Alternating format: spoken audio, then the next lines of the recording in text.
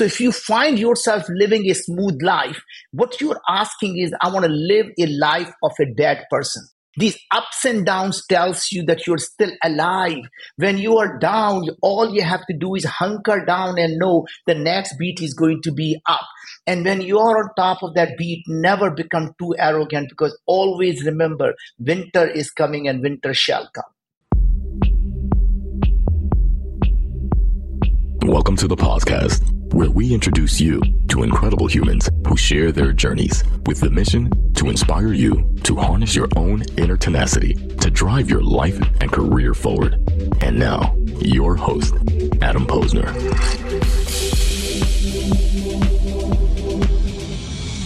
Hey, everybody. Welcome back to the podcast. We're bringing the best and the brightest from the world of business, marketing, and personal growth to help you harness your inner tenacity and drive your life and career forward. I have a great one for you today, folks. My guest today is Naveen Jain. Naveen's current ventures include Viome and Moon Express, and as a serial entrepreneur, he previously founded InfoSpace, Intellis, and TalentWise, which we'll get into. At Viome, Naveen's mission is to make illness optional. We hopefully will get to a world like that shortly. And Viome has a built-in AI-driven platform that analyzes the interaction between food and our microbiome and our human cells to develop precision nutrition to prevent and reverse chronic diseases. And MoonPay is the only company global with permission to harvest resources from the moon. We're going to get into that. I want to hear how we harvest from the moon. And developing the infrastructure needed to push humanity forward toward a true multi-planetary society. This is big, lofty dreams that are accessible and within our reach. So that's exciting. And we'll get into all that in his background. So let's jump right in. He's got a roster of past and present and likely future ventures that have had some pretty incredible impact. So I want to dig into it and get started. Naveen, welcome to the podcast. Well, Adam, it's an honor and a pleasure. And I've heard so much about you and your podcast. So I'm really looking forward to our conversation. I certainly appreciate it. And I love to hit the rewind button. It was funny before we got started. He's like, I've done this 300, 400 times already. But for me, honestly, I like to understand where people's roots are. Mm-hmm. And typically, let's talk about your upbringing in India. And I believe you were born in the New Delhi area. Mm-hmm. Tell us a little bit. It was about growing up there in the early 60s. Tell us about your parents, your family, and the life there, because much different than when you are today. Well, first of all, Adam, I just don't like to talk about myself because I think there are so much lessons. I'm 64 years old now. So I'd rather talk about all the lessons of life that I've learned in the 64 years, because nobody wants to hear about me and who I am. I think they want to hear about everything they can do. And I'm going to spend the next 45 minutes talking to you about this idea of how do you look at these Eastern philosophy, merge them with the Western philosophy, to take the idea of spirituality and idea of capitalism and really bring them together? And how do you view the world in a way that most people have just never thought about? That's heavy. And we're going to get heavy, but first we have to stay light a little bit. Tell us about your parents. What did your parents do for a living? I want to hear about your upbringing. Yeah, so I think, again, we grew up in India.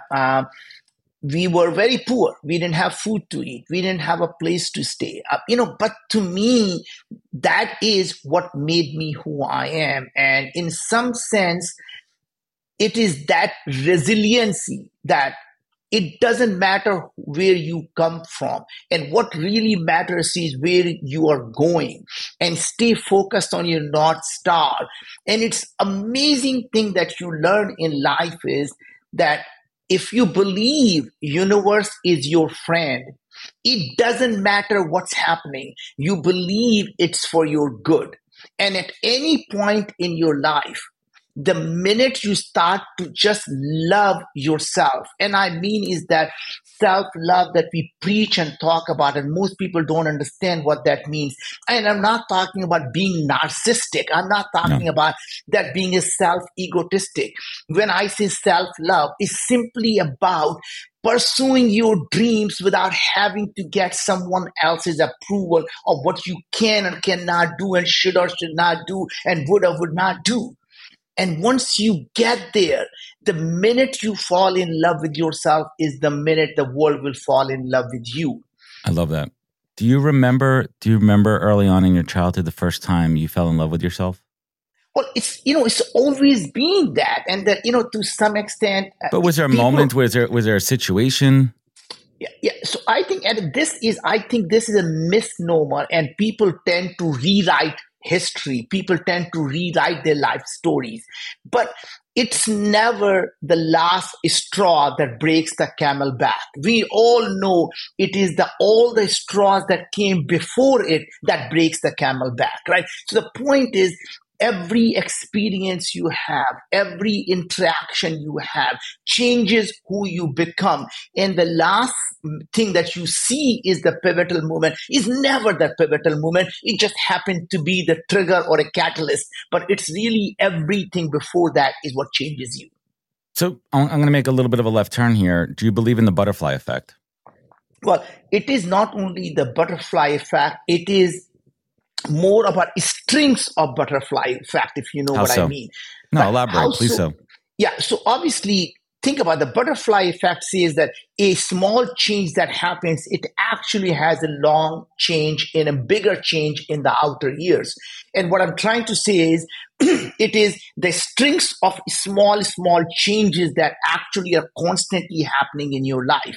That means every single time you talk to someone, it just gives you that small hint of, oh, that's an interesting way of thinking about it.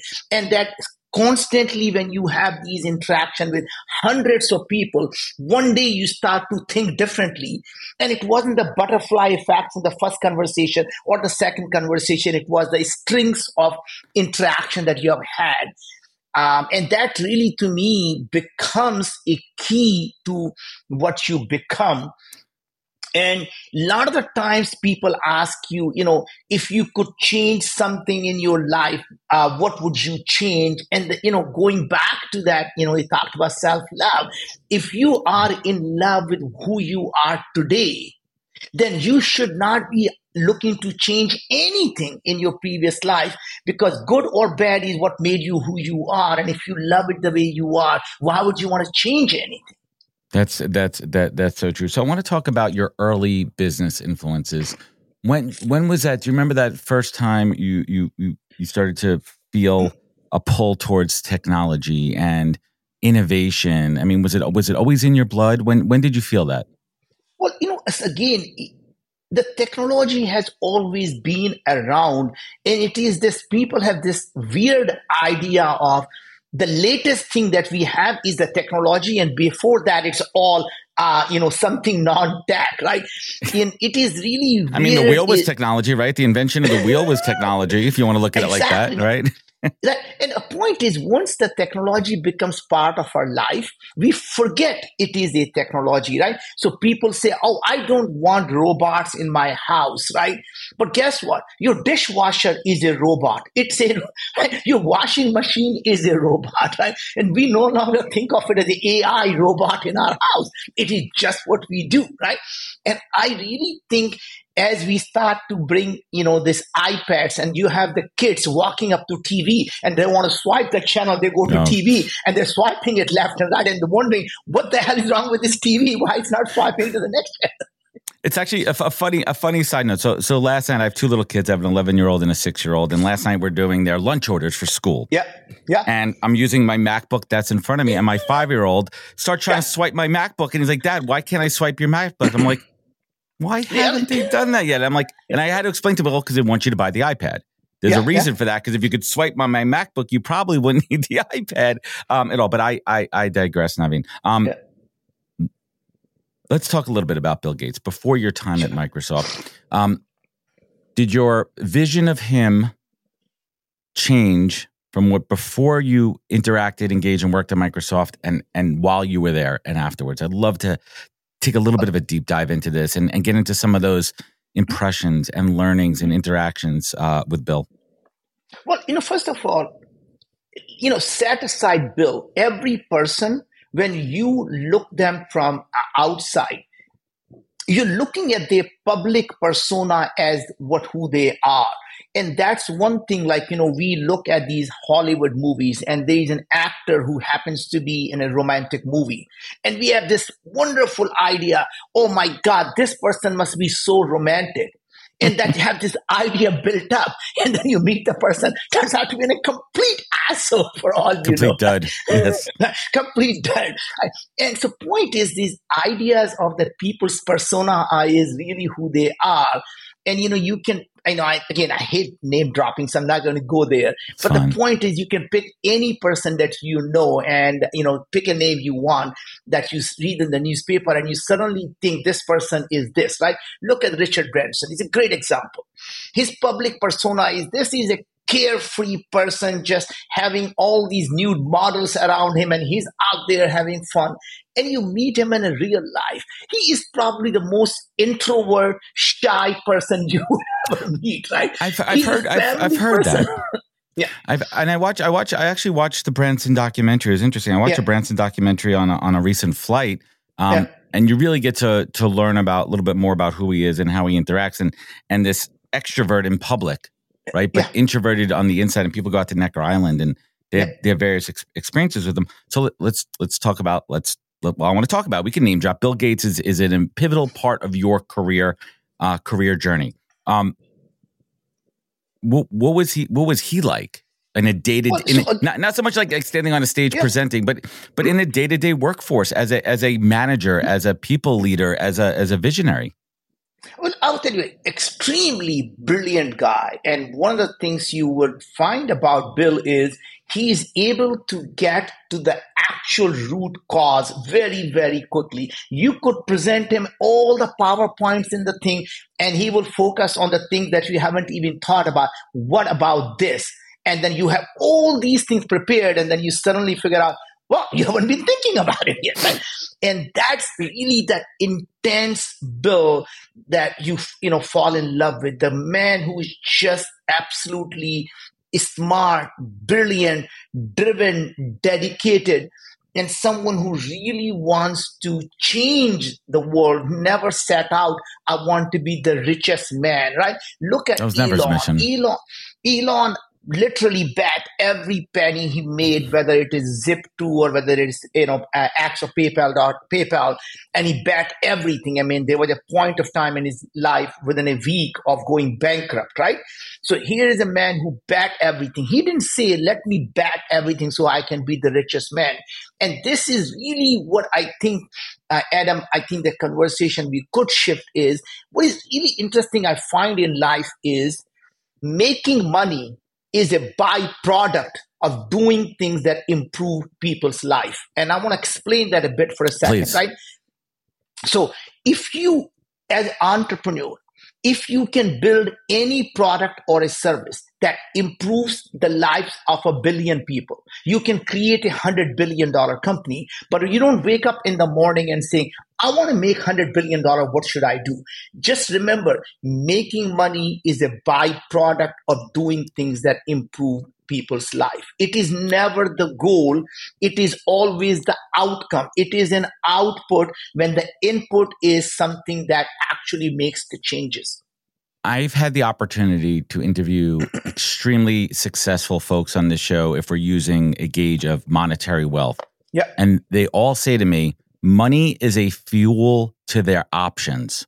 Yeah. They envision money as a fuel to enable them to do what they do. And yourself, you have been worth insane amounts of money, lost tons of money, been up and been down. How do you view money? Well, first of all, you never lose anything. So that's a fundamental, I think. How so? You have to. So remember, Billy, when you are born, we are born with nothing. So if you have $1 in your pocket, you've earned $1. You're $1 richer than you have ever been. So people look at these fluctuations of these things as something they owned or lost. What I believe is you are simply a trustee of God's kindness. And God continues to give you his kindness. And he expects as you as a trustee to use his will and his guidance to do the good in the world. And when you move away from doing that good in the world, he says, let me find a new trustee because you're no longer following the guidelines I gave you. And so when you move away from that, God finds a new trustee, and suddenly you say, I lost something. No, you didn't. It is simply a signal for you to get back to the path. And then guess what? The God said, oh, you are an amazing trustee. Let me give you some more for you to go do the good in the world. And as long as you stay focused on doing good in the world, you constantly get these things you want in life. So ask yourself, what are you willing to die for? And then live for it, right? Wow. So you have to find something that you're willing to dedicate your life to solving and then spend most of your life solving it. That's fascinating. So let's bring it back to your career journey. And now you're at a point at Microsoft when the next move is coming. And let me read this here because I want to make sure I get this right. I believe that you said towards the end of your time at Microsoft that there wasn't an opportunity for any single person to innovate from within. Was that your motivation to move on and for yourself to innovate and build something on your own? So, it's really interesting is it comes a time in every company's life. And this is what I call the life cycle of successful companies is a small startup that is just dedicated to solving a problem that they see their life calling. They stay focused and they disrupt the whole industry and they become the market leader. And at that point, they start to focus on simply incremental thing. They stop taking those risks, and another startup comes along and they focus on that particular problem that's been missing around and they take over, right? I mean, if you look at the companies, Burroughs, Sperry, most of you are like, people roll their eyes. What were these companies? Digital Equipment Corporation. I mean, remember, that came along with a mini frame that took on a mainframe. And people are still probably rolling their eyes. What are you talking about? But there used to be these massive computers that took over the whole building, and they needed to be a cool environment. And we ran these massive mainframe computer, and we had these terminals that you worked on that connected to the things. Like then we had these mini frames. You could actually have a computer in your department, right? And they took over, and then the PCs came about and they disrupted the whole thing, right? And became a distributed processing. But guess what? Now the cycle has come back again.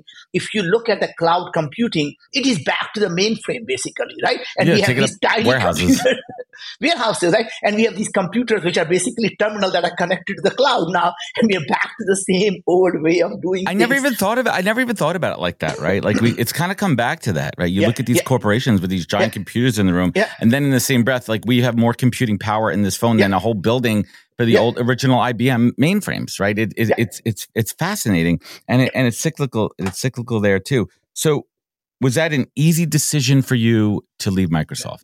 Well, never a easy decision, so to say. That remember, when you are living a life of a comfort life, where you think you can start to now cruise along, then you obviously it's never easy. But here is what I learned, Adam, in my life is that if you want to be alive, the only way you know you're alive is you check your pulse and say, do you have a heartbeat?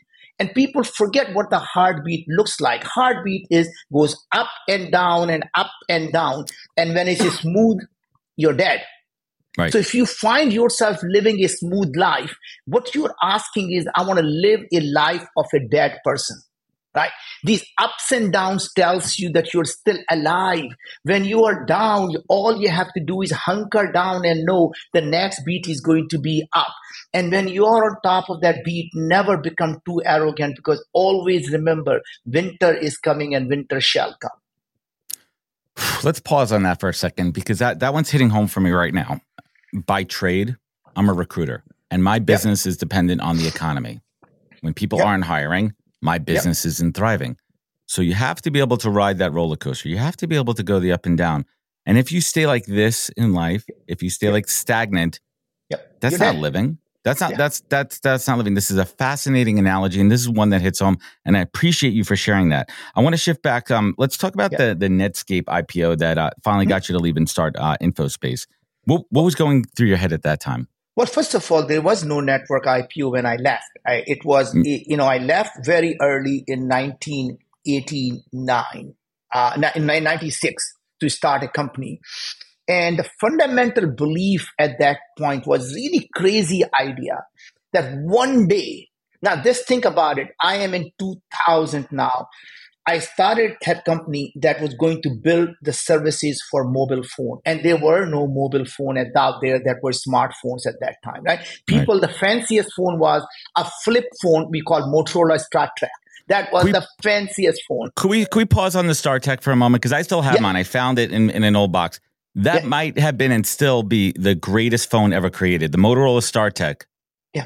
Let's just pour one out for Motorola StarTech. What a great piece of technology. And by the way, most people have not seen it. It was a simple phone, and all it had was about 5 numbers. Clamshell. And all you could do is and by the way, all you could do was make a phone call, and that's it. Right now, it's really interesting. Was we said, what if?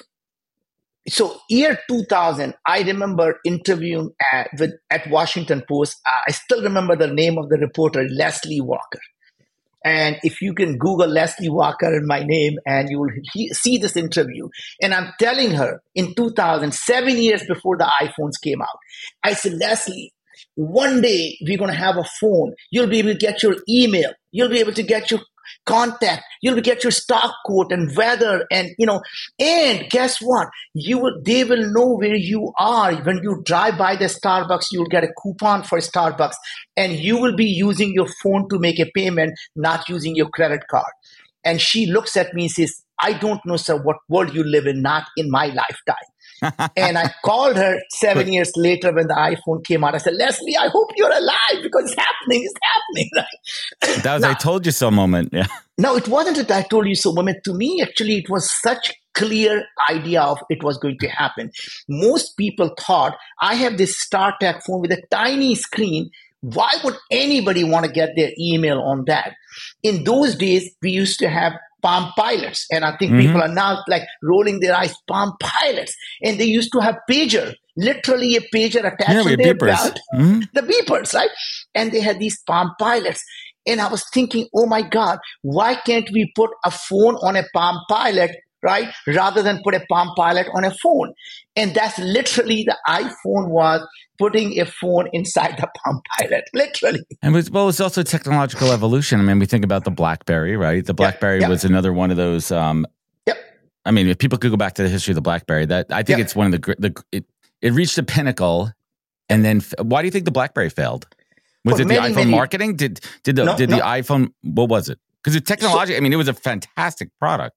Yeah, so the thing was, they went after a corporate market, and they had complete. I mean, there is not a single person who didn't use BlackBerry, BBM. I mean, most people don't know what BBM was. BlackBerry Messenger, of course we did. You had your code, you had your ID. I love and typing on an actual keyboard before it went, haptic. But that is the brilliance. When iPhone came out, everyone said Steve Jobs lost it. How can you have a phone without a keypad? I mean, how the hell are you going to ever use a phone without a keypad? You need to dial the phone number. And his answer was 99% of the time you talk to people who are on your contact. You simply press the button. You don't have to type in the phone number. And people did not believe that, right? In fact, there was a time when if Apple went to BlackBerry Messenger and say, would you license us the BBM so we can put it on our iPhone and everyone can use that?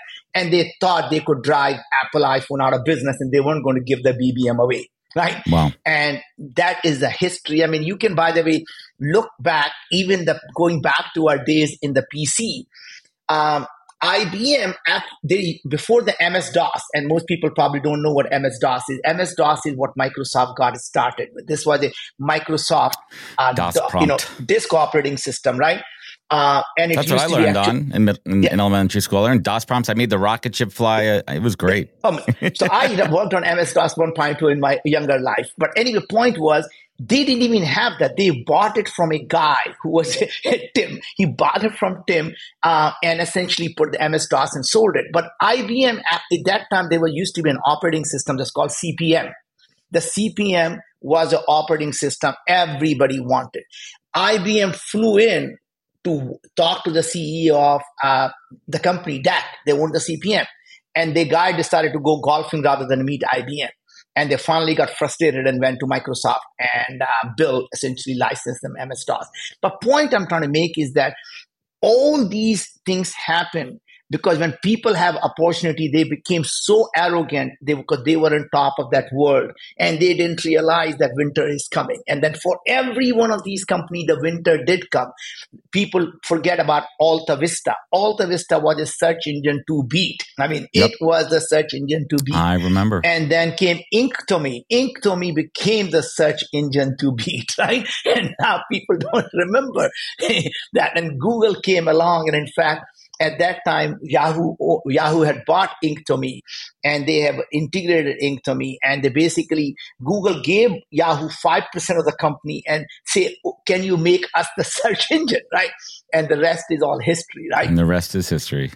Gentlemen across the nation, I have an urgent message for you. This episode of the podcast is brought to you by Manscaped. The brand that took your balls to space is now launching them to the ultrasphere.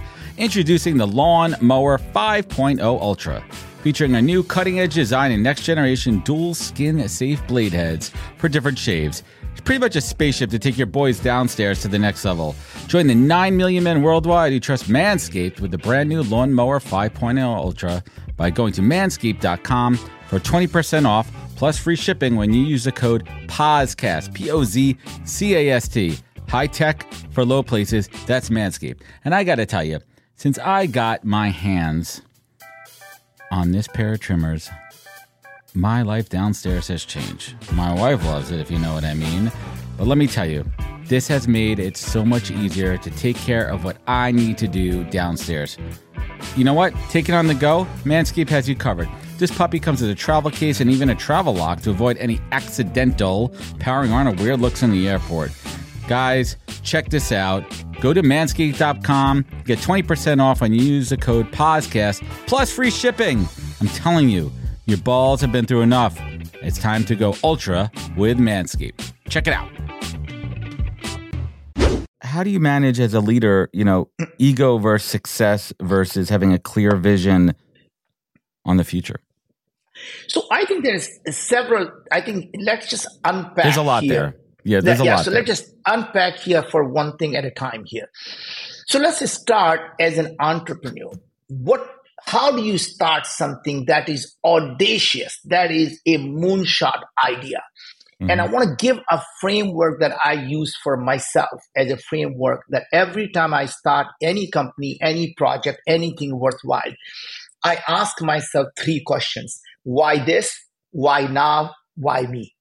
And I want just to expand on each one. First one, I think I've kind of touched on earlier. The first question you ask yourself is, whatever it is that you're trying to do, ask yourself, God forbid I am actually successful in solving this problem. Would it help 1 billion people live a better life? And the reason is, again, it's not just a philanthropic thing to do. As I mentioned earlier, if you can improve the lives of 1 billion people, you can create a massive enterprise, right?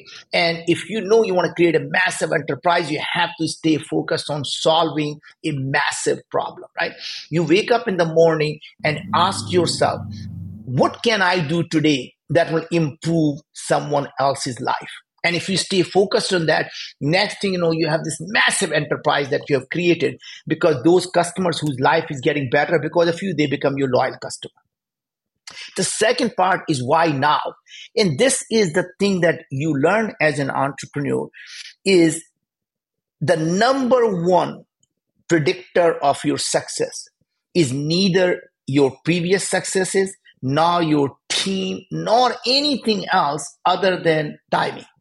The timing is the number one predictor of success, right? So look at Facebook. Facebook, most people may or may not know, was not the first social network. Before that, MySpace. used to be a company called MySpace. And before MySpace, Adam, was? AOL Messenger. AOL Messenger. No, dude, Friendster. Oh, Friendster. Geez, people forget about Friendster. Yeah. People always go to MySpace, but there was Friendster before. Tom from MySpace. Yeah. So Friendster, right? So Ah, point yes, was, Friendster. so right, and before there used to be personal home pages, right? So literally how the world evolved until we hit that right timing and the Facebook just took off, right? And that's really in life is what is the timing? So how do you know when the timing is right? And let me now give you how to look into the crystal ball. Please wait. Hold on. Wait. Where's my? I have a sound effect here. Wait, sorry. Here's my crystal ball sound effect. Naveen, let's go deep into the crystal ball. Yeah, there you go. All right. So there is the crystal ball. Ask yourself a simple question. What had changed in the last 1 to 2 years? But more importantly, what do you expect to change in the next 3 to 5 years that will allow you to solve this problem at scale in 3 to 5 years? And this problem could not have been solved 5 years ago. So you're suddenly looking at where the technology is headed.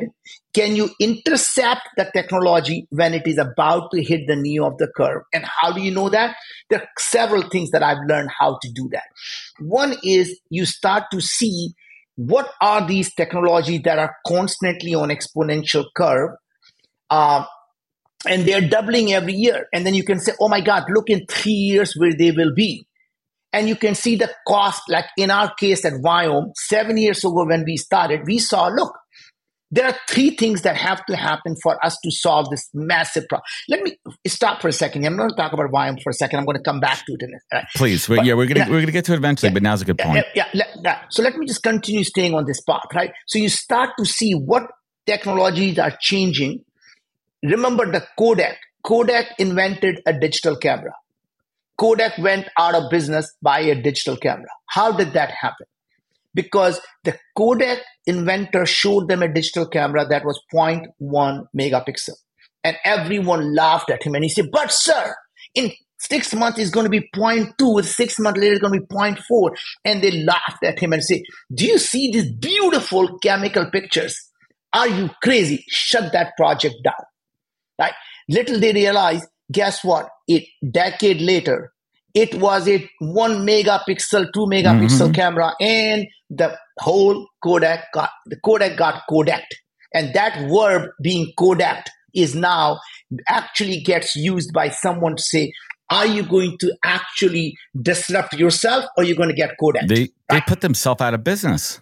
That's right. They did. Right. Now, question is, how do you as an entrepreneur take someone else and Kodak them, right? And what's really happening is the disruptors are getting disrupted faster than ever. So it used to be when you are an entrepreneur, you say, oh my God, someone else has already done this. They're already 4 or 5 years ahead of me. And if I'm an entrepreneur, I'm saying, oh, so they're 2 years getting Kodak. Now the timing is right for me to take the next technology and completely disrupt them, right? So you build a whole business and someone says, oh, I can use generative AI. I don't need any of the shit anymore, right? And the whole business that someone spent 5 years building is gone, kaput, right? And that's literally is happening faster and faster. So imagine how Uber disrupted the taxi industry, the town car industry. Right. Now, as we get the autonomous cars, what is Uber did? They created a marketplace of a driver and passenger. Now, if you get the autonomous car, who is the driver? The car manufacturer. So Tesla can instantly become the Uber and completely disrupt Uber because they're going to have more drivers than Uber would ever have. And they have access to all the passengers, right? And they have the audience, correct? They have the audience, they have the cheaper price because you don't need a person to drive it anymore. And next thing you know, Uber is going to get Ubered, right? And that are you calling that right now? Are we predicting, right? Are we predicting that this is going to happen? That Tesla is going to overtake Uber once autonomous cars become 100%. Everyone feels comfortable. Yes. And I really think that is how it is going to happen, that Uber is going to get Ubered by Tesla here, right? I think if you look at every industry, that is going to, in the next 15 years, half of the Fortune 500 companies won't be around because they're going to have some entrepreneur take them on. And that means the king is going to be dead. And that means you have a chance to become the new king. And every entrepreneur should look at what technologies are at their disposal to go out and disrupt any industry they want. And how do you do that? There comes the third part. Why me? And that comes down to is what questions are you asking that are different from what everyone else in the industry is asking? And it doesn't matter what industry you attack. So let's assume you say, Adam, I want to solve world hunger problem. Let's take a big fucking problem, big swing, world hunger. And any experts you ask about world hunger, what are they going to say? Well, we need to find a way to stop the spoilage of food. We need to learn to distribute the food. We need to cut down the waste of the food and blah, blah, blah, right? And no one will ever say, why do we eat food? And just simply the question you ask, why we eat food, changes the whole perspective, because we need food for energy and we need food for nutrition. How many different ways can you get energy? Well, plants get energy from photosynthesis. Right. There are bacteria that grow actually in radioactive nuclear waste. That means they have figured out how to protect their DNA from radiation and use radiation as a source of energy. Can we take the genes from these bacteria, use CRISPR to in vivo modify ourselves, and next thing you know, we are radiation resistant, and say, honey, do you want to go out for radiation rather than go out for pizza? On Mars. Go out for a walk on Mars. Right? So point is, suddenly by asking a different question, it changes the perspective of how you solve the problem, right? I love that mindset. Now, let me give you two more examples, which I think I want to just show you different areas. Climate change. Everyone is worrying about climate change. But guess what?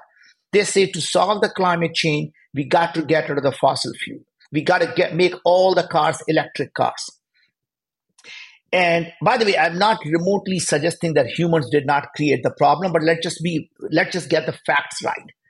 There is all the carbon that we emit in the atmosphere, 90% of it comes from forest fires, decomposition of leaves, and erupting of volcanoes. The 10% that humans did changed the whole, basically what I call the ecosystem. There was an ecosystem was in balance. Equilibrium, right? Equilibrium is now gone. Now we can be blind and say we took this 10%, we got to cut down the 10%, or we can say we are Homo erectus, we are the Homo sapiens.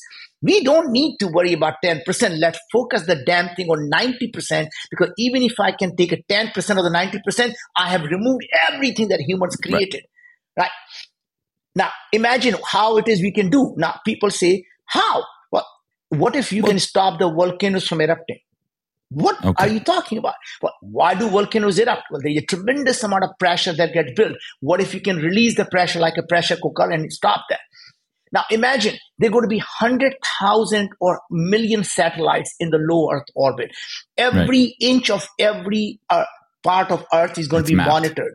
Now, that means we can detect the earliest fire and actually stop it. And if we did that, that's going to take care of all the things. And it's a much bigger swing.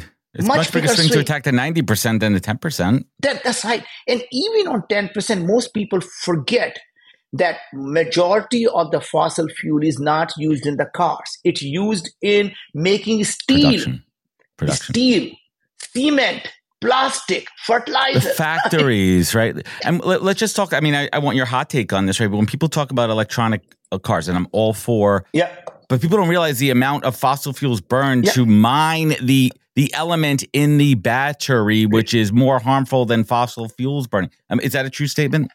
Well, it does a lot of harm to the ecosystem, and in many places, electricity itself that you're charging your car comes from coal. So burning coal to power the Tesla power truck. Where do you think the electricity is coming from?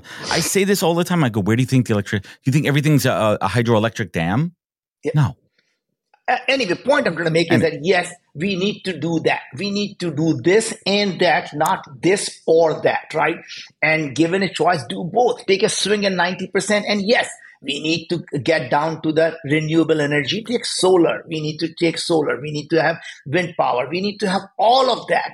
Right. Renewable energy. And by the way, we also need to be able to do nuclear, especially fusion.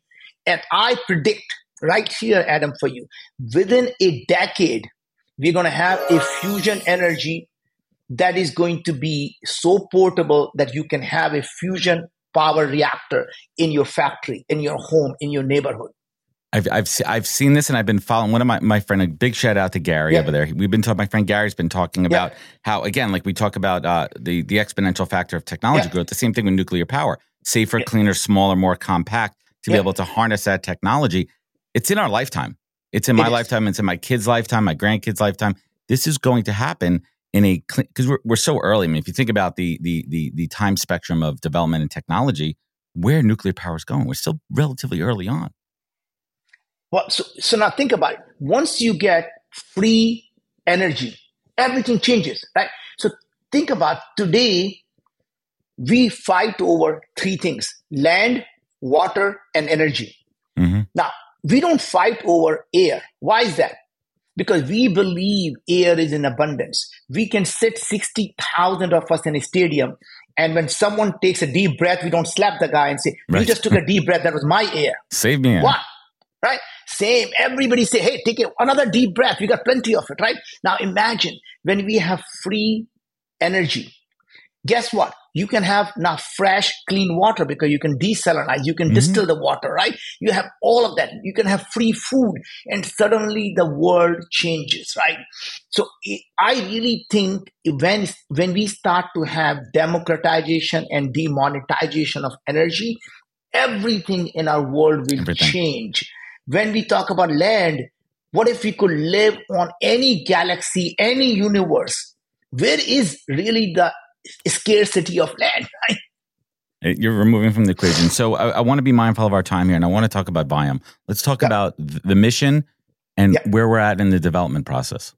So think about it. I started Viome with one simple belief, Adam. 7 years ago, we say, what if we can understand the changes that happen in the human body that makes us develop these chronic diseases? Mm-hmm. What are these chronic diseases? Obesity, diabetes, heart disease, depression, anxiety, Alzheimer, Parkinson, cancer, right? Aging. These are all chronic diseases. An interesting thing about chronic diseases is you don't wake up in the morning and say, "Honey, I was out with the boys last night. I think I might have caught diabetes." No, you don't catch diabetes. You develop over 10, 15, 20 years over time, right? Now, what if we can understand what is changing? And my belief was, Adam, that we as human species haven't really changed, right? And yet younger and younger people are getting sicker and sicker. What is going on? Diet, right? So our thinking was, first of all, how do we know what is changing? And this is coming back to asking the right question. Interesting thing was we said, look, everyone in the industry is focused on understanding your genes, your DNA. Every company said, "Oh, I need to know about your DNA. We can predict what's going on." And it occurred to me that our DNA never changes. So let's assume you do my DNA test today. Right. And God forbid I gain 200 pounds. You do my DNA test again, the same DNA. Now I have diabetes. Not change. I become diabetic. No DNA change. I become heart disease. No DNA change. I have now depression, anxiety, and then I die. 100 years after I die, you do my DNA test again. Same DNA. DNA can't even tell you you're dead or alive, let alone you're healthier or sicker. And that was my first thing. It's a map. That's all it is. It's a decoding an alphabet. It's an alphabet, and the RNA is how you story you write. Just to explain in a layman terms, every part of our body is identical DNA. My hair, my skin, my eyes, my heart, my kidney, my lung, my nails, my finger, identical DNA. Then why is it I don't have the eyes growing on my finger and the nails growing on my hand? Same DNA. Well, the answer is when the DNA is changes into RNA, some genes are overexpressed, some genes are underexpressed. So same DNA can make anything it wants. So DNA is like an alphabet. RNA is the story you are writing. So what story are you writing, right? So first question was, can we do at Viome, can we do RNA testing? And everyone told me, you're crazy because no company has ever done RNA testing. As an entrepreneur, you say, forget about how. Would this solve the problem? And the answer was kind of. Well, what do you mean kind of? What's the second problem? Well, second problem is 99% of all the genes that are expressed in our body don't come from our mom and dad. Where do they come from? Well, they're called microbiome. These organisms, 100 trillion of them, they live in our gut, in our mouth, all over our body. They literally control every part of our body, right? So what happens in the gut doesn't stay in the gut. It changes your brain. They can actually make you depressed. They can make you hungry. They can make you thirsty. They can make you stop eating food.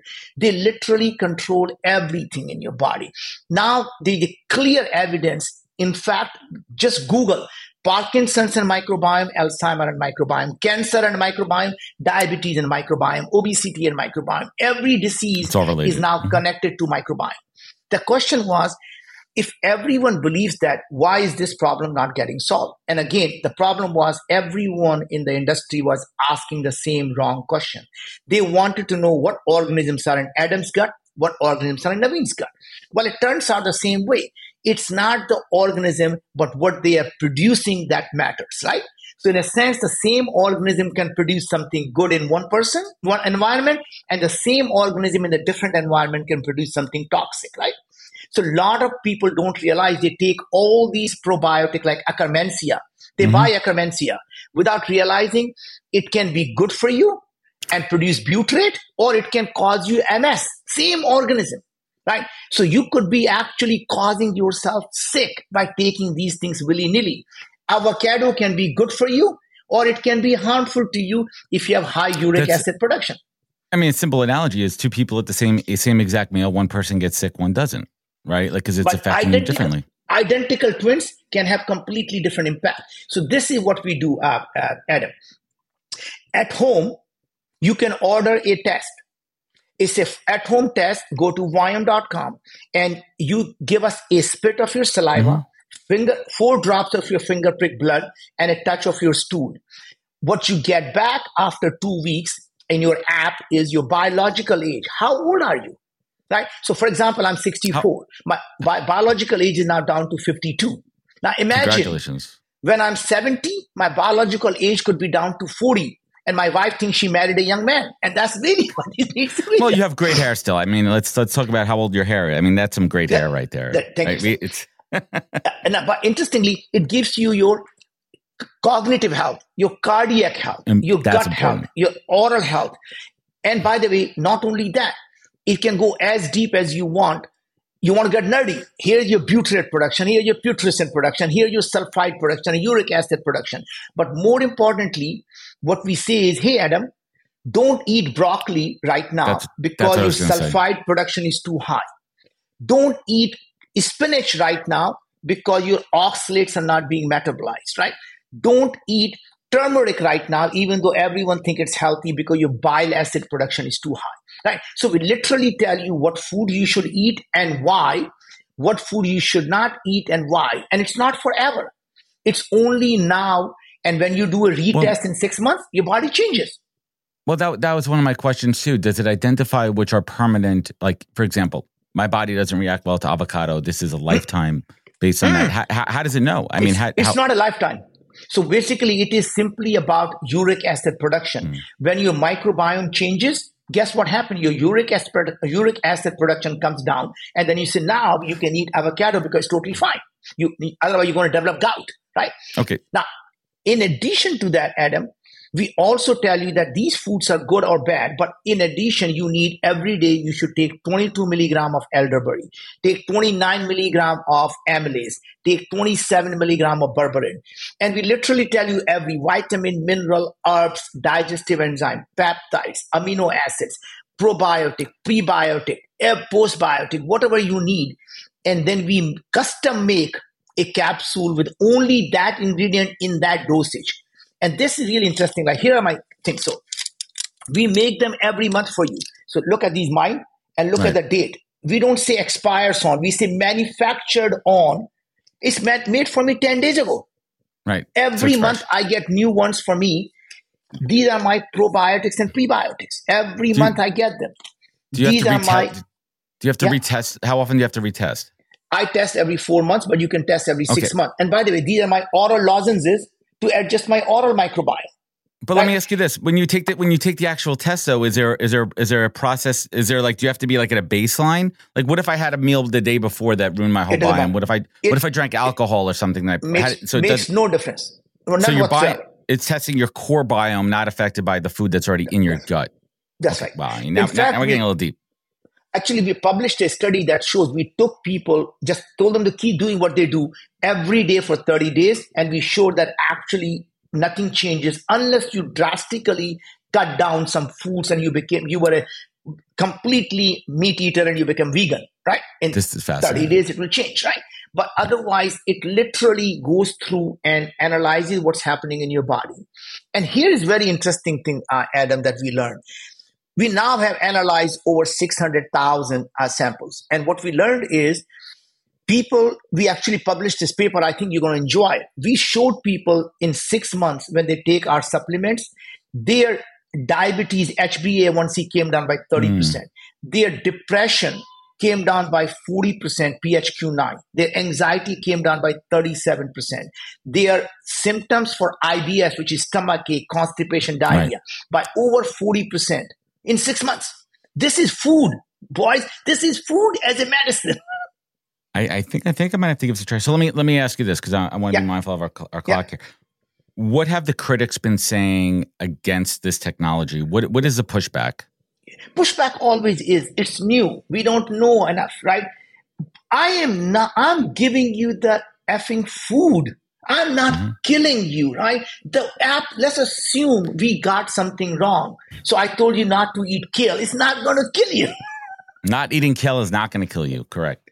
Right. Point is, but guess what? We have now published more papers than anyone can ask for, including controlled study. We are now doing a placebo-controlled study using precision supplement to show your metabolic health, your immune health, your digestive health actually gets better. These are like drug trials, right? And this is we're talking about, brother, just food and supplements. This is fantastic, and I could literally talk to you for another hour here, but I do want to kind of bring it back to the core of the show here, and I'm going to completely take a pivot here. You are a seasoned leader. You have been around for a long time. You've been around the block, and I want to talk about an age-old question. When you're interviewing, when you're making a critical hire, how do you listen? By the time somebody gets to you, they have the skills, they have the experience. How do you determine character and values during an interview process? So I actually, by the time they get to me, that means that technically the person is qualified to do whatever job they do. They've gotten to that point. Yeah. So here's what I do. I never ask them any question except I ask them, tell me about yourself. Tell me about who you are as a person. I don't want to know about your professional side. What they focus on talking about is who they are. And it's amazing. You will see the people, what they talk about. It tells them exactly what they care about in their lives, right? You ask me any point of time in my thing and, ask me, what am I most proud of? And I will tell you, I'll talk about my children, right? And that's who I am. It is literally, I'll spend more time talking about my son running Built, which is now in the next, I don't know if you know Built, it's in one of the multi-unicorn line. My daughter is running a women's health company called Abby. Right, my son is now part of Valid, right? They both went to Stanford and Wharton. So my daughter and my youngest went to Stanford. My oldest went to Wharton. I could see you lighting up. But guess my point. So that is when you tell people, tell me about who you are. What makes you who you are? What makes you drive? What makes you wake up in the morning? But, you know who they are. But how do you? Okay, so let's kind of take ourselves out of it for a moment. What if you were not a family man? What if you were a single guy, how would you remove bias and judgment in somebody answering that?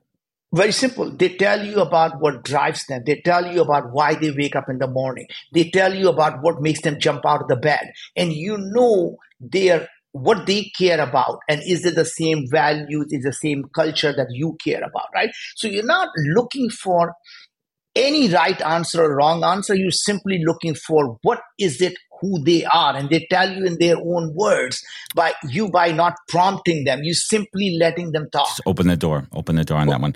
So before I bring it home here, I want to end on this quote before I bring it home. I heard you say passion is for losers. Well, let's unpack that for a moment. Yeah. So basically what I say is a lot of the times we are all told have passion for what we do. And what I realize is passion is for hobbies. I collect space rocks. That's my passion. The true entrepreneurs and winners have obsession. And again, not obsession to make money, not obsession for a thing, not innovate. Obsession for a person, obsession to solve a problem. Once you obsess about solving a problem, you go to sleep thinking about it. You wake up in the morning thinking about it. And that is how you actually dedicate your life to solving a problem. Now, just to make it more personal, I lost my dad. And honestly, that was one of the worst things that happened. Watch my dad die from cancer. And I told my dad, look, I can't save you, but I promise you I'm going to dedicate my life to solving this problem. And that obsession to solve the problem is today we launched a product that are able to detect stage 1 and pre-stage 1 cancer in your mouth and throat with 95% specificity. Because my dad died because by the time we got the cancer, he was stage 4. And I thought that problem has to be solved, and I'm going to solve it. And cheers to you on that one. So let's bring it home here. Naveen, what is the single greatest piece of advice you've ever received that you take action on daily? Something you wake up, a mantra.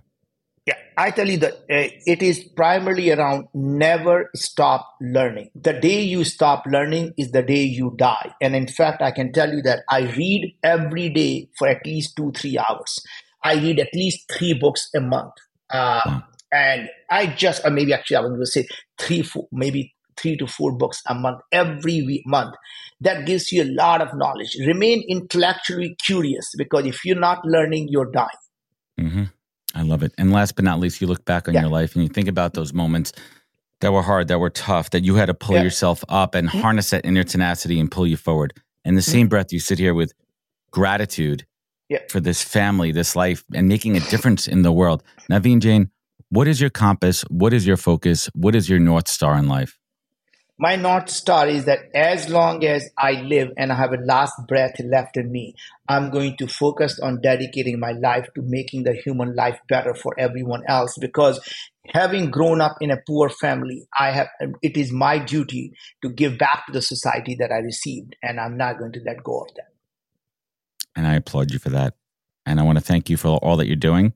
I'm going to check out Viome because I want to know what is happening inside here. Naveen, I want to thank you so much for your time, your wisdom, and your generosity, and really your goal to make this earth a better place. And you're certainly doing it. Everyone, you can follow Naveen on Instagram at Naveen Jain CEO, NaveenJain.com. Check out Viome.com. We'll link them all up in the comments. Any final words, any final thoughts before we sign off here? Yes, Adam, I want to give my gratitude to you, and thanks to you, my hats off to you for all you do, Adam. Thank you. Because without you, all this wisdom will get lost. So I applaud you for dedicating your life to bringing the wisdom to the people. So please, everyone who's listening to it, let Adam know how much you appreciate what he does. And I appreciate that. And everyone listening at home, if this episode meant something to you, leave a review rating. It goes a long way. You know where to find out more at thepodcast.com. Follow us on all of our social media channels. Remember, take care of each other, look out for one another, be good to yourself, be better to others, and catch us next week for another great episode of the podcast. Take care, everybody. Hey, everybody. I want to talk about a product and platform that I absolutely love, and our latest sponsor, Interseller, the prospecting and outreach platform of choice for recruiters and sellers. Whether you're doubling down on business development or recruiting talent, Interseller does all the heavy lifting of finding contact data, automating the email and follow-up process, and syncs all that rich data into 20-plus CRM and ATS platforms. Reach out now and get going on a 2-week free trial, and let them know you heard about it from Adam on the podcast today. Check out the link on the website. Appreciate it. Wisdom is forever, but for us, it's time to go. Thank you for joining us. Luckily, we'll be back with our next episode soon, jam-packed with more incredible humans. Thank you for listening, subscribing, and sharing. To join the conversation, search the podcast on LinkedIn. And to catch up on past episodes and more info, please visit www.thepodcast.com.